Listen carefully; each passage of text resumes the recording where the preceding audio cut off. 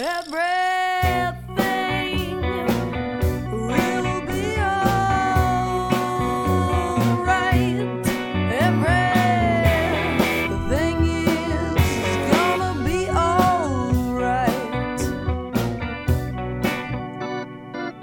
G'day, and welcome to the Pandemic Show. Stories of the pandemic for people living in the pandemic. No one is alone on the Pandemic Show. On today's show, Dave transcends time and space to talk with Kate Mankitlow in London, United Kingdom. Kate shares what it's like living in a high-density global city during the pandemic.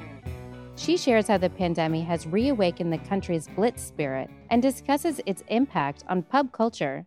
Brexit is another factor affecting people in the UK right now.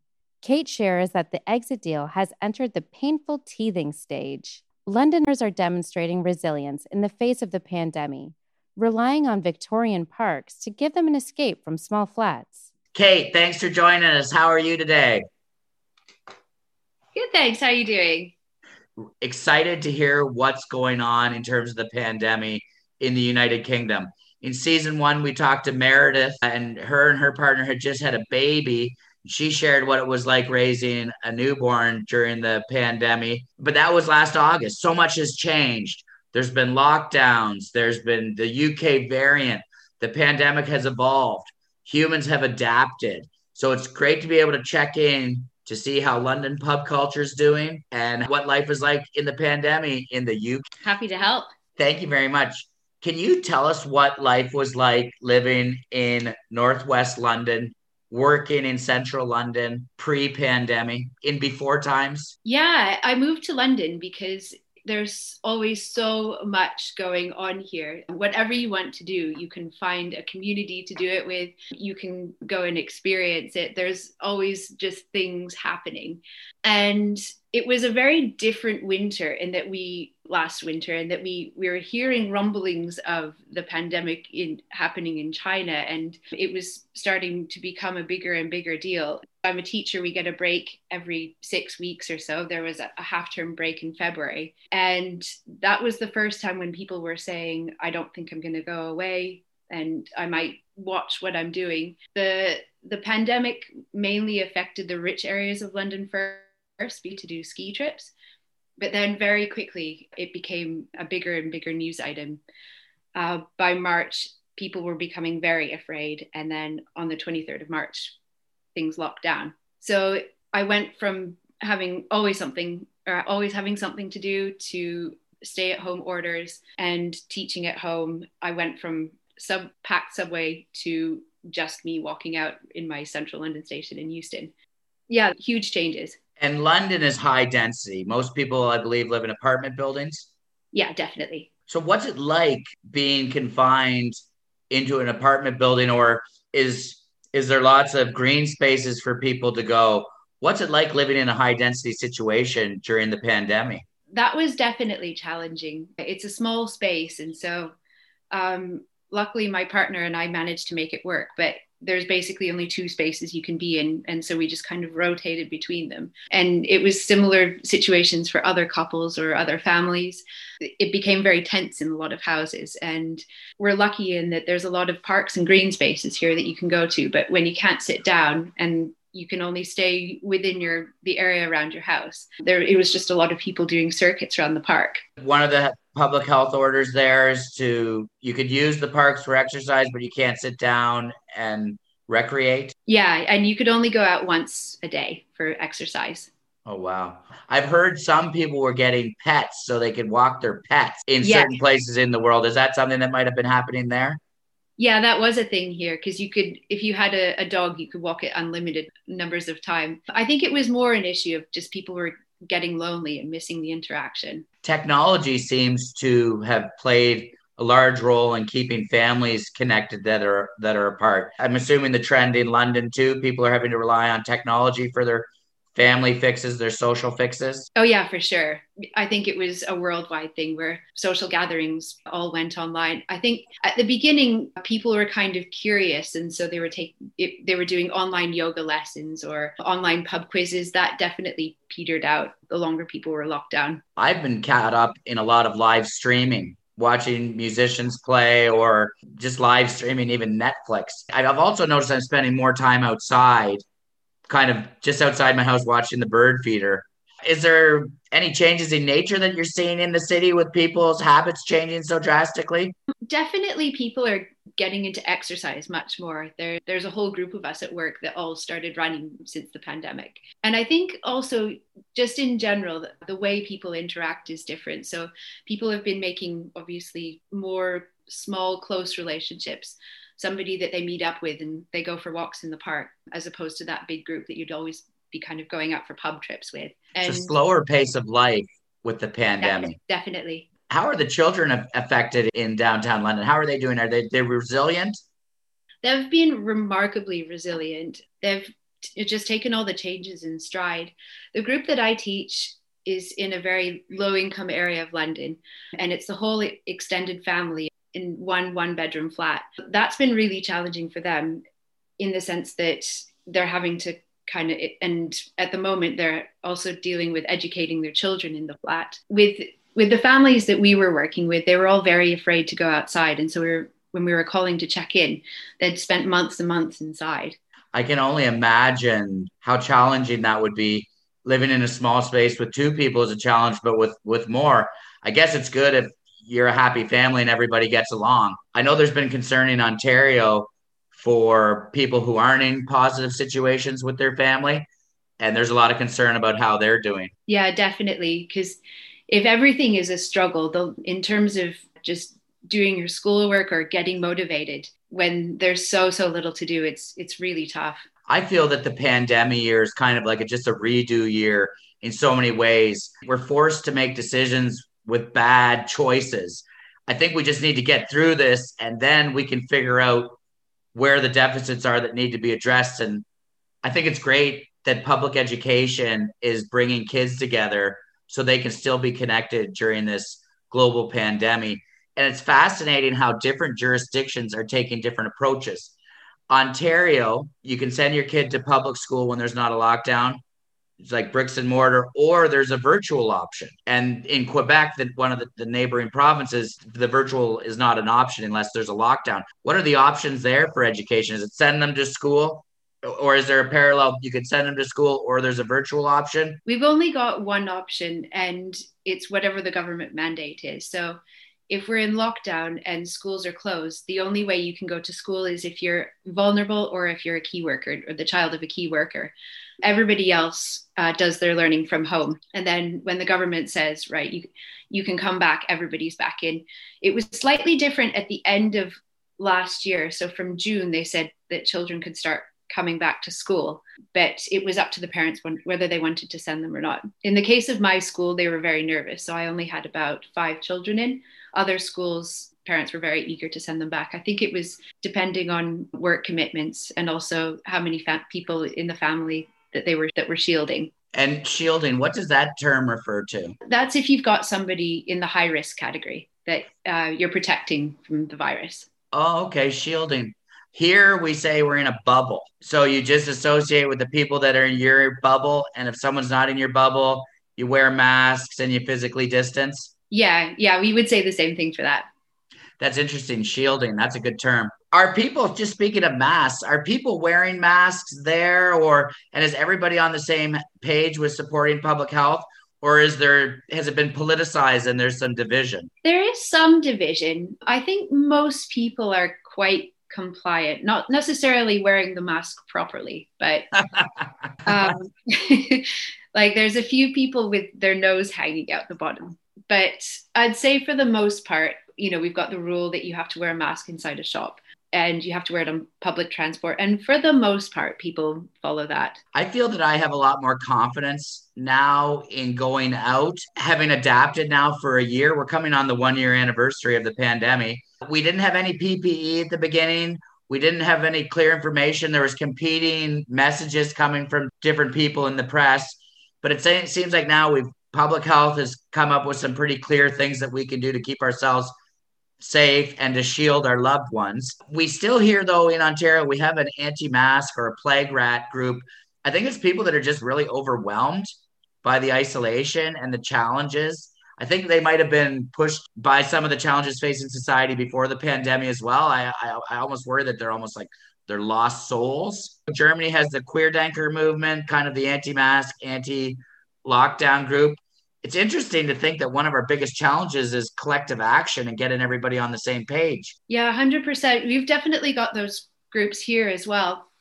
And people protesting outside of the hospitals. There was a high profile case here as well where a woman went into an outpatient hospital, so where they would do things like cancer checkups, and filmed all these empty rooms saying, see, it's all a big hoax. And she was arrested and charged. And it was basically, that's obviously hugely demoralizing for the National Health Service staff, but also spreading misinformation. Yeah, was it Mark Twain that said a lie can be halfway around the world while the truth is still tying up its shoes? Yeah, it's one of those things. The misinformation sensationalist story travels much faster than the correction after it.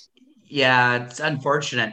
I was picking up some food yesterday at a farmer's market, and it was indoor in the Agriplex because it's winter here in Ontario. And I saw some people, it looked like they were on a Tinder date. They were laughing, they were having so much fun, and they weren't wearing any masks. I've heard people calling those types of people plague rats because they want to be the super spreaders.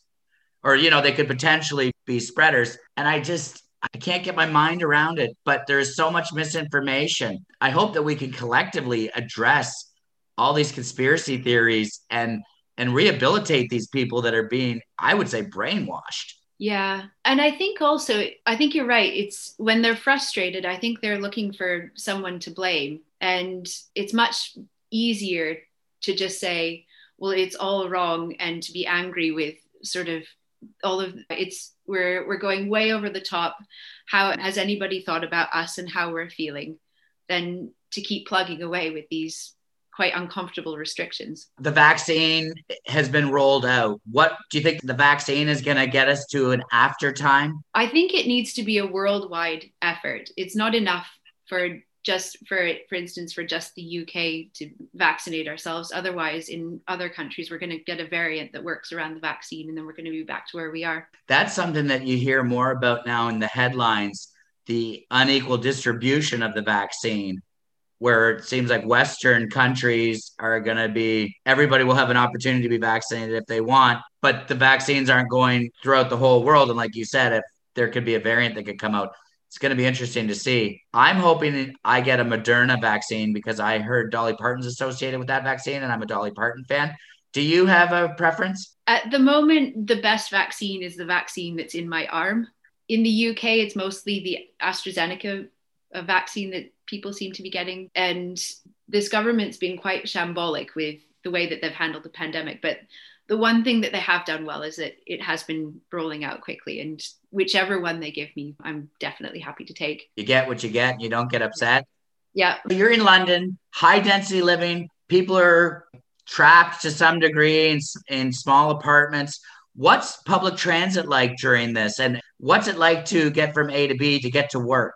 Initially, it was very different because they closed down a huge portion of the underground the subway stops. Now it's very similar. I take the same route. It's just there's way fewer people on the train. They've kept builders, like they're considered key workers. That's a controversial one because obviously it's the development company that give a huge amount of money to the government. So throughout the whole time they've been working. So it's pretty much just me and the builders. Construction industry. Yeah. Yeah, the construction industry's been kept open in Ontario as well. I think it is controversial because how do you have a good lockdown when you're only locking down some people and hurting some people? Yeah, Ontario definitely, though, seems to have a different approach than Australia or New Zealand, which seem to have a policy of eradication. It seems that the provincial government here is taking an approach that we're going to try to live with this virus at 30% capacity. It'll be interesting to see how this vaccine plays out. Well, it was very clear at the beginning that the government policy was initially herd immunity. And they only changed it when it became clear that it would overwhelm our National Health Service. And then over the summer, they introduced a program, Eat Out to Help Out. And it was that the government would pay £10 of your bill if you went out to a restaurant on Monday, Tuesday, Wednesday. So basically we were being incentivized to go and socialize. And then but that was when our numbers were lower. So basically, the government has made it very clear that they are happy with a certain level of deaths, so long as it's not overwhelming the health service. That seems to be parallel to the Ontario situation. That was an interesting policy. What did you call it? Pay out to eat out? Eat out to help out. Eat out to help out, excuse me. So UK pub culture, London pub culture is huge. It's a gathering place, it's a place to be together. How was pub culture handling this in the UK? Well, over the summer, everything was open back up, but you had to be sitting down. So that was very different. And so much of pub culture is just sort of going out with your mates, but then sort of chatting with the people around you. And there was obviously a lot less of that because you had to keep your distance, and even just pointing in somebody's direction, you want to keep them safe. Yeah, that's changed a lot. And then the pubs throughout this, the pubs have been opened and closed, and then in the most recent, or the time they were open before Christmas, you could go to the pub, but you had to have what they called a substantial meal. So you could only go to the pub to have a dinner, which is very different. And the concern was that the more people were drinking, the less safe they were being. And I think that's a reasonable conclusion. Yeah, definitely. Was there a big pivot to takeout? I know in Ontario now you can take out food and take out alcohol. That was a big policy change. Before, restaurants weren't allowed to sell alcohol, was controlled. It has been moved into more stores. Was takeout a big strategy that people used? And could you get that government subsidy for takeout, or was it dine-in only? Yeah, that was for dine-in only. The idea was that it was to encourage people to use the hospitality industry, because they were worried that people would be too scared to go out to restaurants. But I think people were just so tired of being inside a small apartment that they would have gone out anyway. And the hospitality industry exists on fine margins. So I wonder how they're even surviving with such reductions in capacity. Yeah, definitely. That was a huge challenge. And also with the government being so last minute, like they're around Christmas time, they were told, yeah, you can open. And then at the very last minute, they were told to close. And so they had all the huge orders of food for Christmas dinner, because a lot of people go to the pub for their Christmas dinner. And then they had to throw all that away. Stories of waste during the pandemic. It's unfortunate. Yeah, huge. Have restaurants or pubs, have they switched to trying to sell merchandise like hats, t-shirts? I've seen that trend with neighborhood pubs or restaurants, selling t-shirts, hats. Yeah. Within the sort of trendier pubs, that's definitely becoming a thing. Pubs, pizza shops, that sort of thing. Are you seeing lots of closings? We've been talking to people in Toronto, and we're hearing that there's a lot of closed storefronts on Queen Street. Yeah, definitely. Yeah. Can you give us an example of a high profile shopping area in London that people around the world might be familiar with, and share some impacts? Yeah, well, our biggest street is Oxford Street, but recently Debenhams, which is one of the mainstay super long or kind of heritage department stores, that just went under and got bought out. But yeah, there's definitely been a lot of main street shops, like even in rich areas. So in Hampstead, there's quite a few stores that have gone under as well. What kind of supports has the government given to people that have been made unemployed as a result of the pandemic? Yeah, so we've got the furlough scheme, but if you've lost your job, then you go into our welfare system, which is called Universal Credit. Yeah, so there's definitely been a huge bump in that.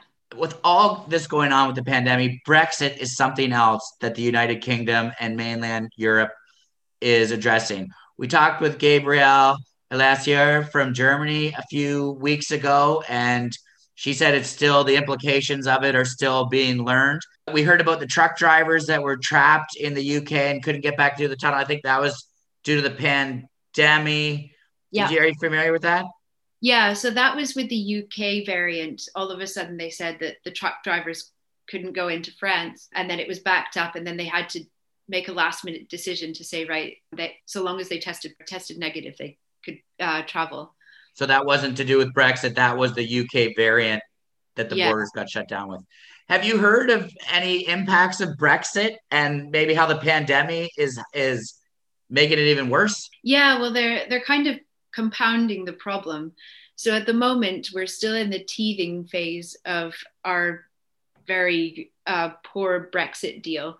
So at the moment, we can't ship anything into Europe and vice versa. The businesses that are already struggling with sales they're feeling that impact even more because they've got no sales to Europe. I wonder when we come out of this, if we ever come out of this, what are going to be some of the positive things that we can't even imagine? And are all of these people that have been so adversely impacted by the pandemic and Brexit, are they going to be empowered to rebuild the country? I think there's definitely been a stronger sense of community. I think people have come to value their friendships much more. There's been a lot of talk of, people, as you were saying, that relying on Zooms, but now that they've got their weekends free, for instance, there's a lot of people that have a family Zoom booked in that they didn't do before. I think, and I think people are going to have a much more restored faith in what their community can do. That's been a trend talking to people.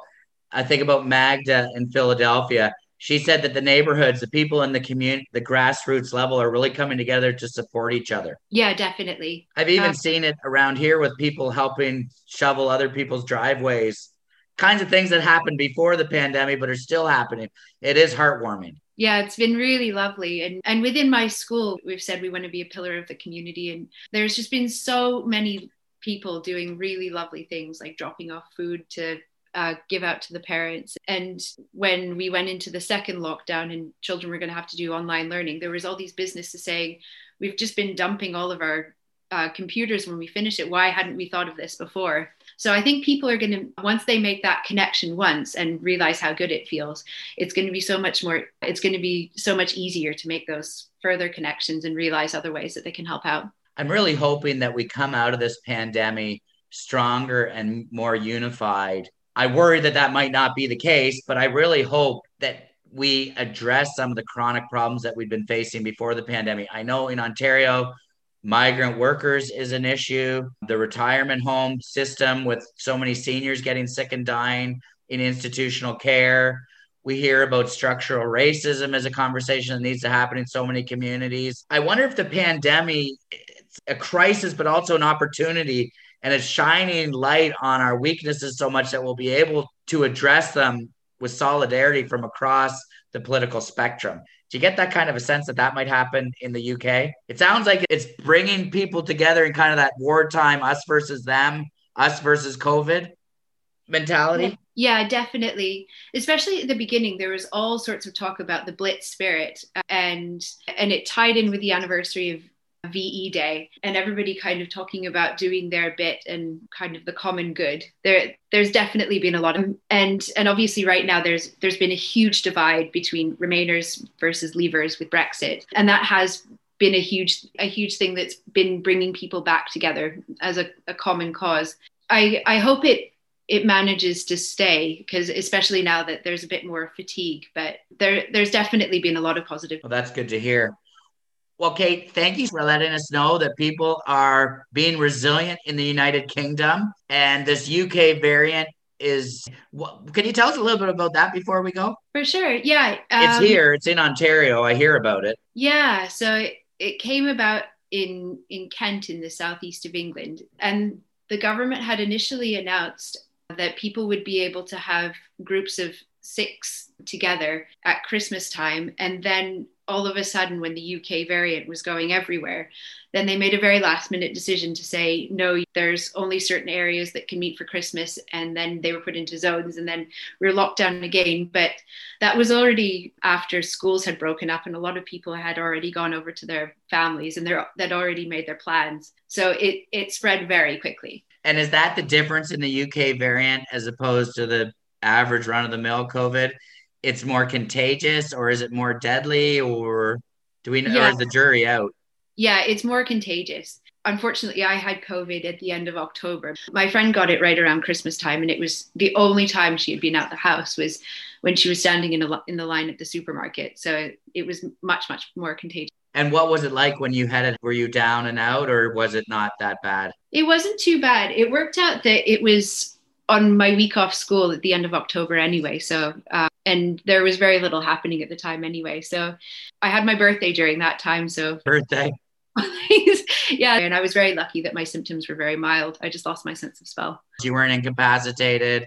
No, not at all. A milder case. Well, that's good to hear. With the UK variant in Ontario, some people are saying try to wear 2 masks. Yes. So I tried wearing 2 masks and I'm shopping with my mom and they start popping off my ear. Yeah. I don't know. I haven't been able to successfully wear 2 masks for longer than 10 minutes because they just don't hold. Maybe I need to get different masks. Are they telling people there to wear 2 masks? No, not as a thing. Like it's been talked about, but I think they'd rather focus on getting people to just wear their masks. And the people that are pushing back saying, well, it's uncomfortable, that's going to just lose them. There you go. There you go. Well, thank you so much for your time. It was very insightful to hear what's going on with the pandemic in the United Kingdom. Oh, thanks for having me. This is great. Thanks for listening to the Pandemic Show. We're all in this together, and we're glad you're here together with us. Physically distance with us at pandemicshow.com. Be a part of our community by subscribing to and sharing the Pandemic Show. Thanks for taking a minute to email an episode, share a link, or promote us on social media. Pandemic Show is on Instagram, Twitter, Facebook, and Reddit. Stories from the pandemic for the people of the pandemic. Do you have an interesting pandemic story and want to share? Email us at pandemicshow@gmail.com. Thanks to all our guests. Thanks to Giant Value for singing us in and letting us know everything is going to be all right. No one is alone at the Pandemic Show.